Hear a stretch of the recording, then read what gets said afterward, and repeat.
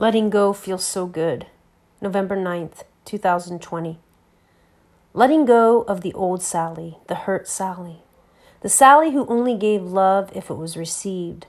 The old Sally who felt she needed to be completed by a man. The old Sally who felt unlovable, yet held so much love inside, so ready and willing to give. The old Sally who spent many nights confused about love.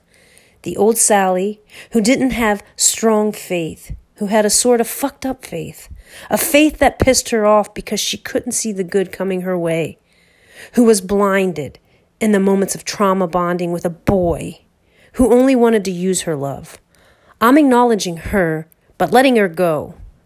I lay her down gently in a tranquil, fading memory, for she made me who I am today, and I love the new Sally.